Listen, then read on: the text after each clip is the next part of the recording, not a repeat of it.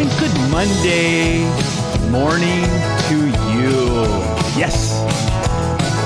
This is Peter John, and I say yes because every single morning God makes his mercies new.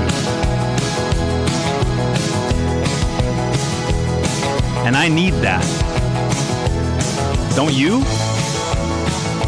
And he has a brand new start, a brand new slate.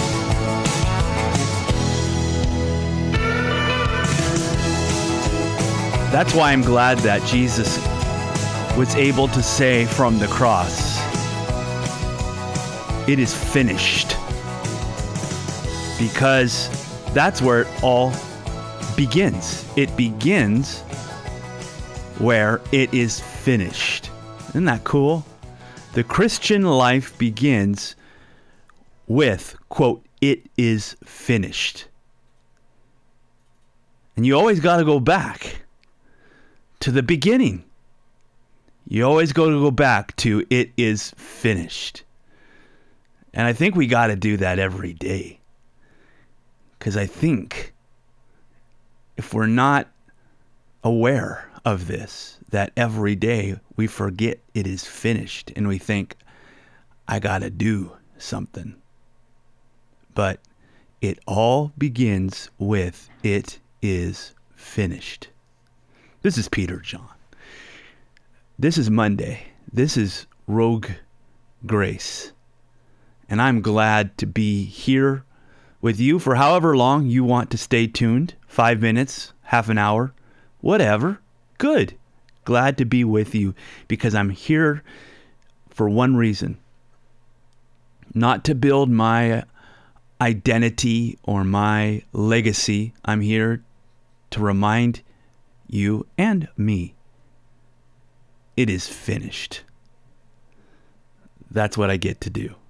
And I'm glad to do so. So what we're going to do now, beginning today, is we're going to resume our study in the book of Hebrews. You remember the one we started 3 or 4 months ago. The one that we had going on in, I don't know, September maybe. Yeah, I took about a 3 or 4 month break. Kind of relaxed a little bit. Kicked my feet up. Put my head back in a hospital room for about 3 months, it felt like. But actually only 6 weeks, to be honest. But now I want to resume it again, okay? So if you want to join me, I would love it. If you want to join me in this study of Hebrews, that would be great. Because it reminds us, this book of Hebrews in the New Testament, that your righteousness and my righteousness, and by righteousness I mean your all rightness. That's what it means, basically. Now, are you all right? Are you all, A-L-L, right? Your righteousness is not based or not contingent on your obedience. Wow, thank you, Lord. Thank you, Lord. We have a faith unlike any other religion where our righteousness is not based or contingent upon my obedience. Thank the Lord.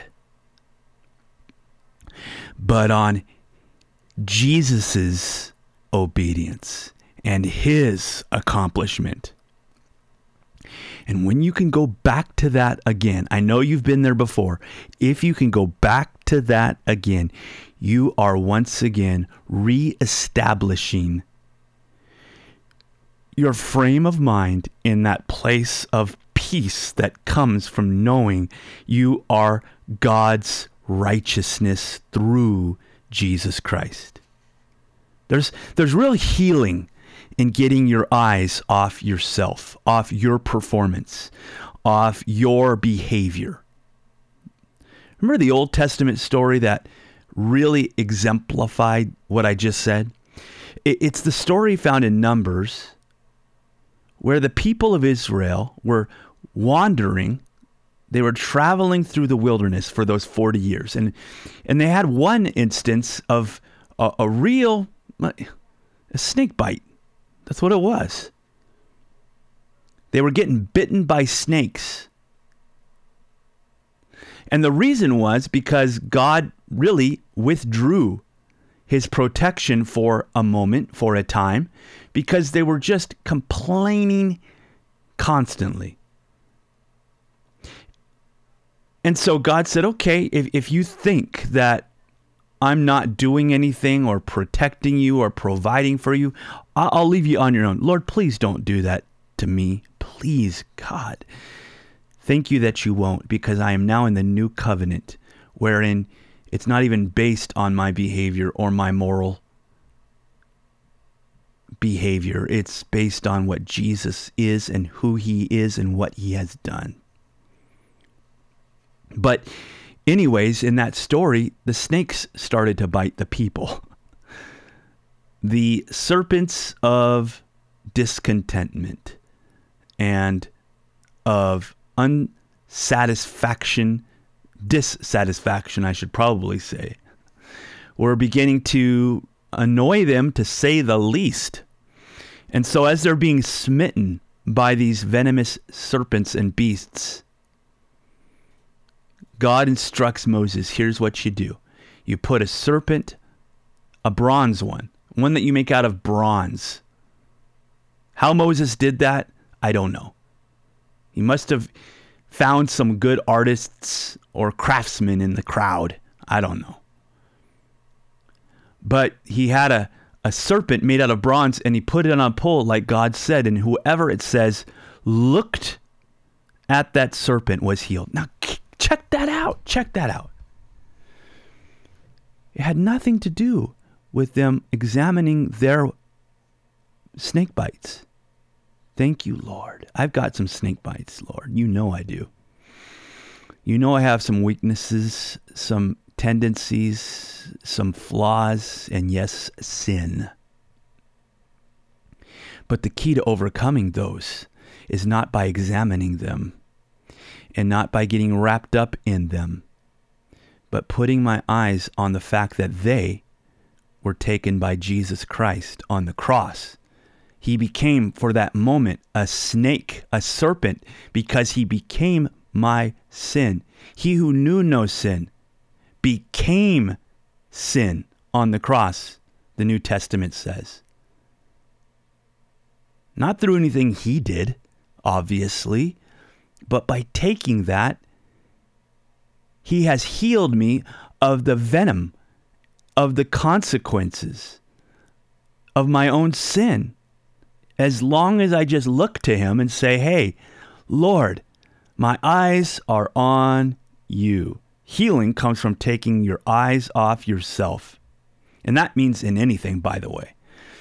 Not just sin, but emotionally, with how you're feeling, with what you're doing. Take your eyes off yourself and put them on the cross. Well, we're just beginning right now to delve back into the book of Hebrews. And when we get back, we will be in Hebrews chapter 3. So I know you have your Bible open in great anticipation. I know you're at the edge of your seat. You can turn there right now. We'll be right back.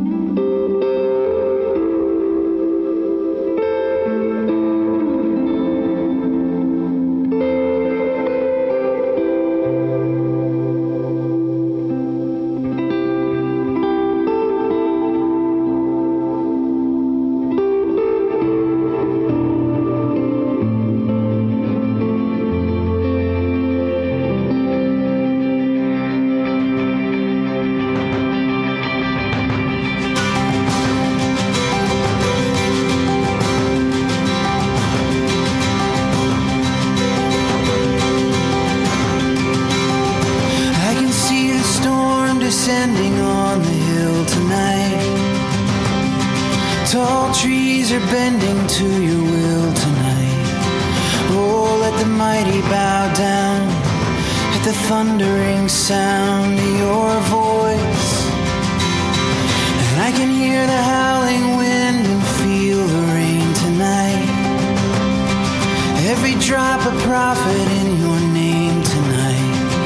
Oh, and the song that they sing, it is washing me clean. But how long, how long, how long until this curtain is lifted? How long is this the song that we sing? How long until the reckoning?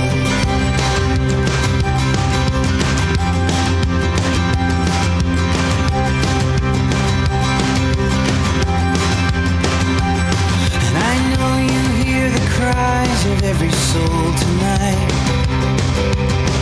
You see the teardrops as they roll tonight down the faces of the saints who grow weary and faint in your fields.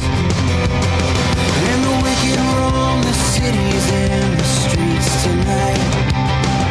But when the God of love and thunder speaks tonight, oh, I believe you will come, your justice be done. But how long, how long, how long until this curtain is lifted? How long is this the song that we sing? How long until the reckoning? Oh, the reckoning. And you are holiness and grace. You are fury and rest. You are anger and love. You curse and you bless. You are mighty and weak. You are silence and song. You are plain as the day, but you have hidden your face. For how long? How long? And I am standing in the stillness of the reckoning.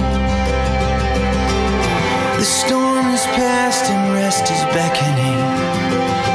Mighty God, how I fear you, and I long to be near you. Oh Lord, how long until this burden is lifted? How long is this the song that we sing? How long until the reckoning?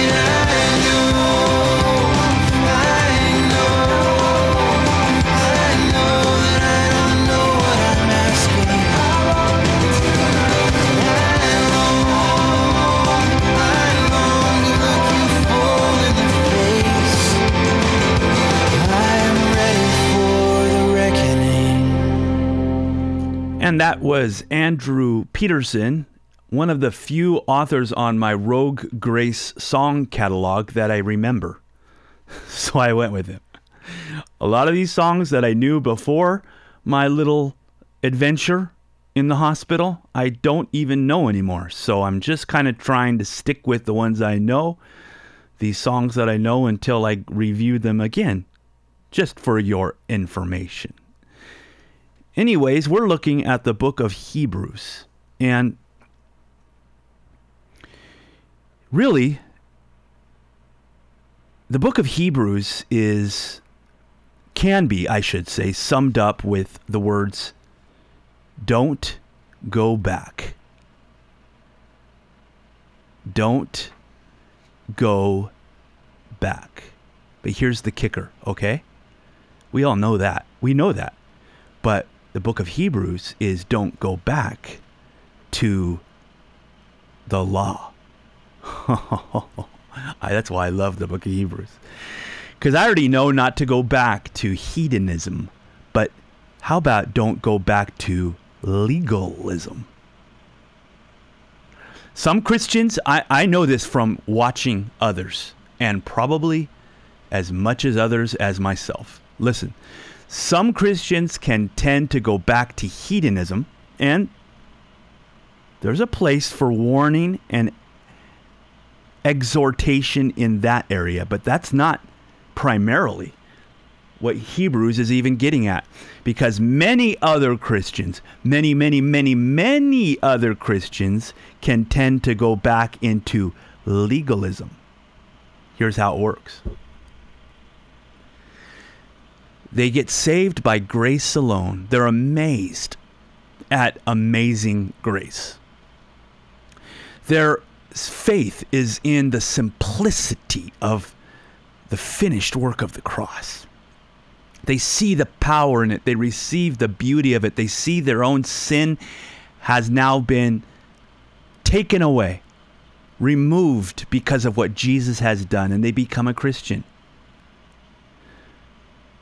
But it seems like, can I almost say inevitably? Can I almost say, I'll just say nearly every new believer hits a point where then they received that, but then they begin to think, now what? That's right. Now what? And that's the trick, because I've learned over years now that there is no now what after the finished work of the cross. Did you get that? That's powerful, folks. There is no now what, quote unquote, now what after the finished work of the cross. I'm going to say that again. There is no quote unquote now what after the finished work of the cross. It's finished. That's why he said it is finished. That's what it means. There's no now, take it from here. Now, where are you going to go? Now what? Yes, we do love to do good works.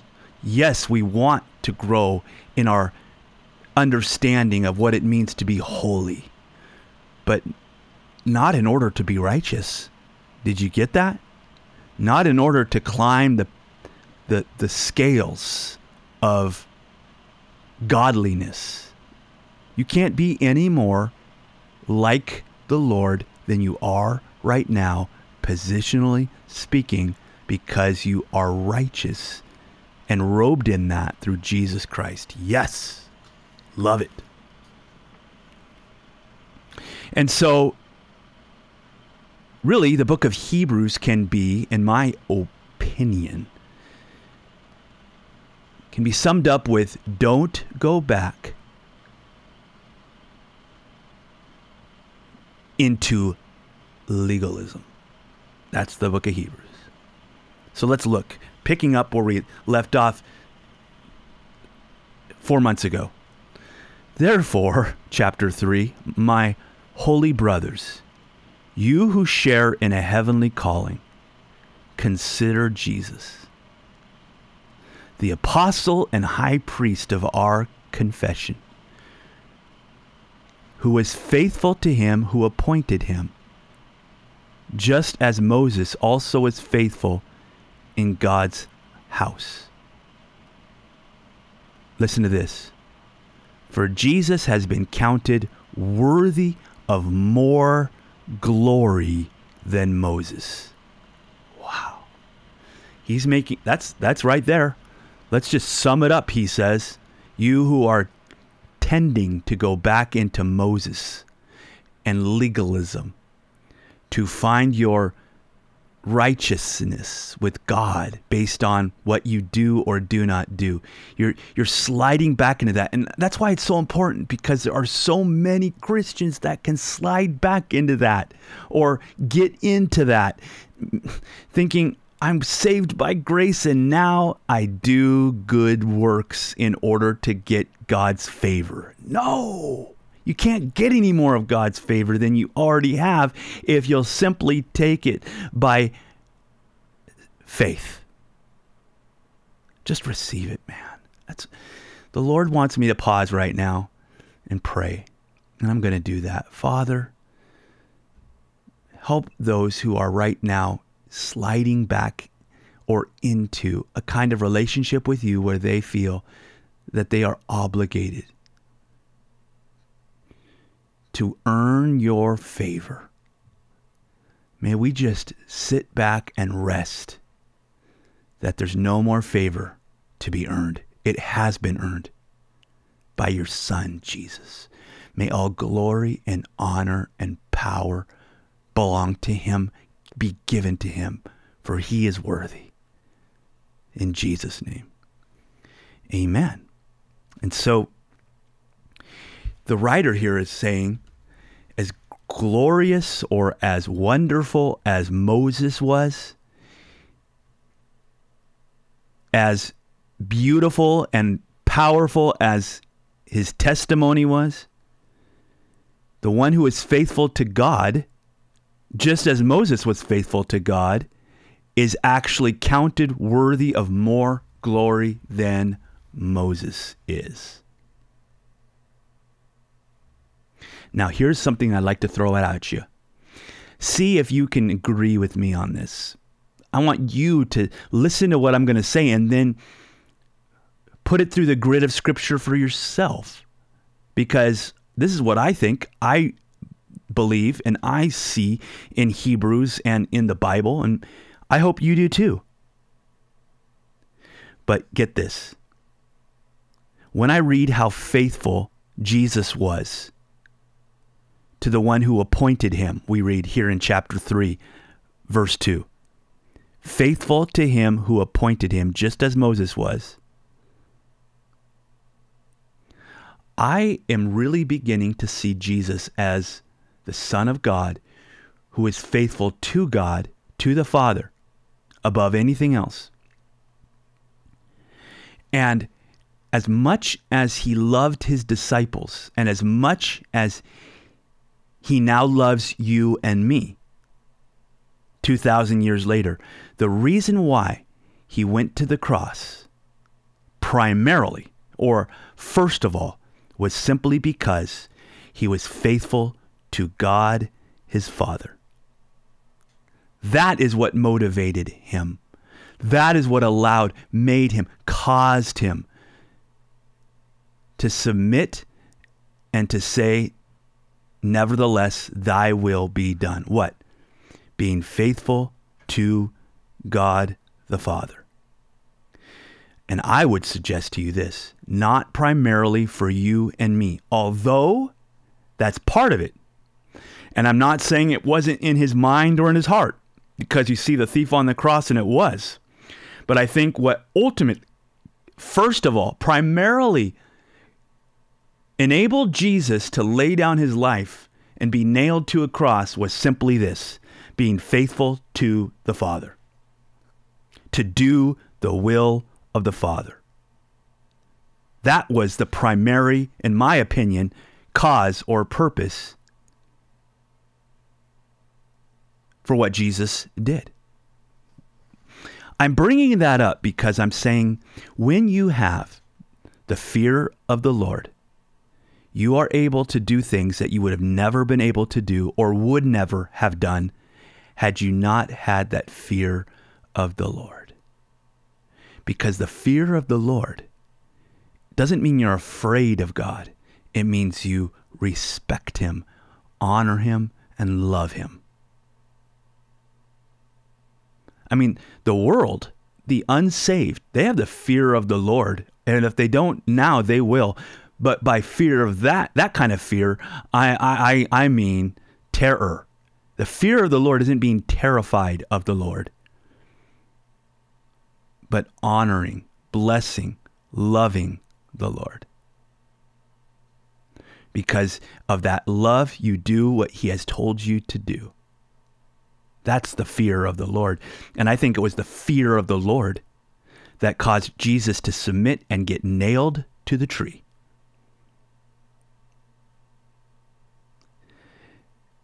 And that was the primary reason he was doing the will of the Father. As much as he loves you, and as much as he loves me, and as much as he loved that thief on the cross, here's why I'm saying this. Because there are a lot of things that maybe you don't want to do for another person. I.e., hubby, kiddo, wife, boss, neighbor. I don't know, fill in the blank. Understandable. But when you have the fear of the Lord, you're able to say inwardly, like Jesus said, outwardly, nevertheless, Lord, not my will, but thy will be done. That's the power of the fear of the Lord. And the reason I'm bringing that up, because here in our text in Hebrews chapter 3, it says, Jesus was faithful to him who appointed him. Just as Moses was, only Jesus has been counted worthy of more glory than Moses. Both Jesus and Moses had the fear of God, only Jesus more so. And you might not feel like being so nice to your parents if you're a teenager. But primarily, here's the thing, get this. You don't have to, and you're not supposed to do it primarily, first of all, initially for your parents. You do it because you love God. Bailey, my daughter, I'm talking to you. My 15-year-old daughter,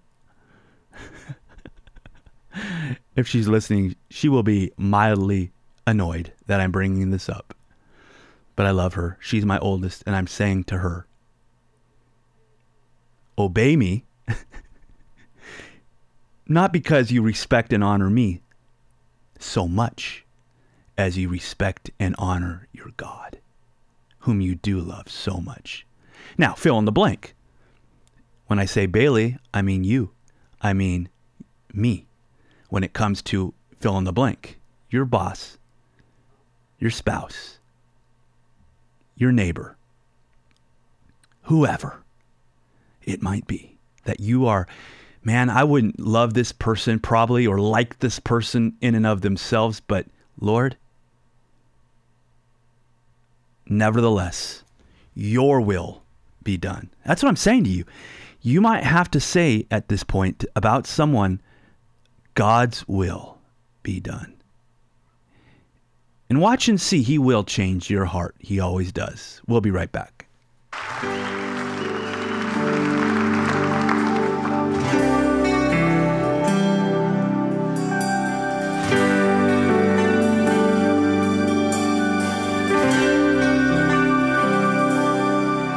I stand amazed in the presence of Jesus the Nazarene, and wonder how he could love me, a sinner condemned unto singing how wonderful, how marvelous, and my song shall ever be. Oh, how wonderful, how marvelous is my Savior's love for me.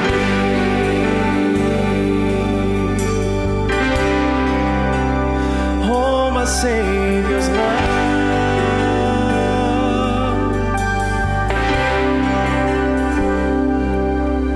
He took my sins and my sorrows, he made them his very own. He bore the burden to Calvary and suffered and died alone.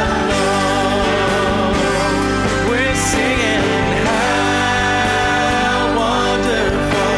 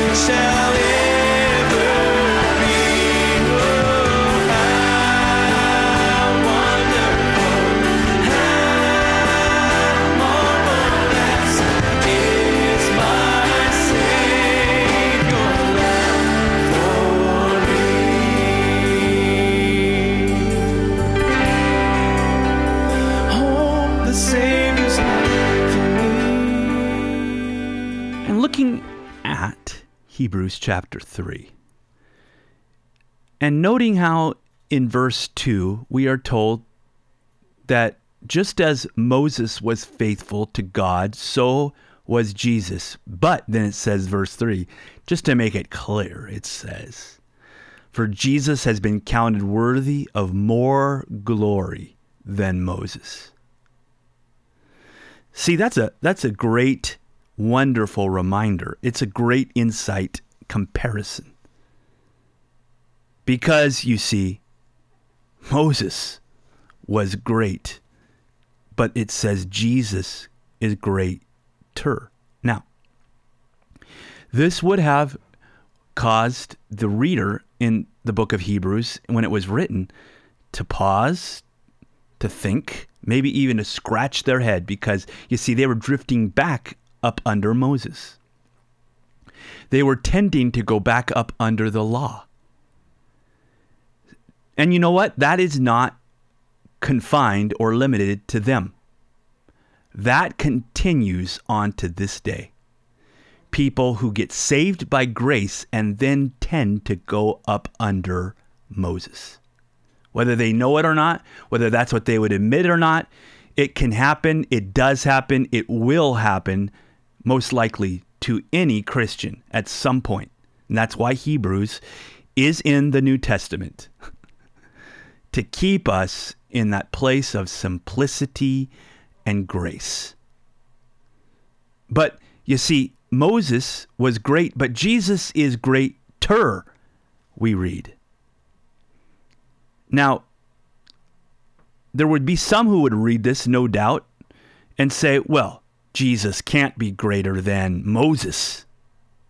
And there are some, whether you know it or not, or whether I can admit it or not, or acknowledge it, or even articulate it, you love Jesus, but he can't be greater in your life than fill in the blank. Maybe it's not Moses for you, but it's someone where you love Jesus. You even will worship Jesus, and you will even admit that Jesus is the King of Kings, but in your everyday life, Jesus can't be greater than your fill in the blank. And the book of Hebrews is saying, no, Jesus is number one. He is the priority. And the reason why we need to be reminded of that is because anything and everyone else at some point is going to let us down. I'm going to let you down. Vice versa. But not Jesus. Some years ago, in our house in California, in Dana Point, we decided to put some lights on the house. And the reason why for that was for the Christmas season was because the year before, we put some lights on the door and on the palm tree and just a few things peripherally. Not much. But that's what we did. And one day, we were walking out of the house to the car, and when we got in the car, one of my daughters, she's lucky I don't remember which one. No, I do, but I'm gonna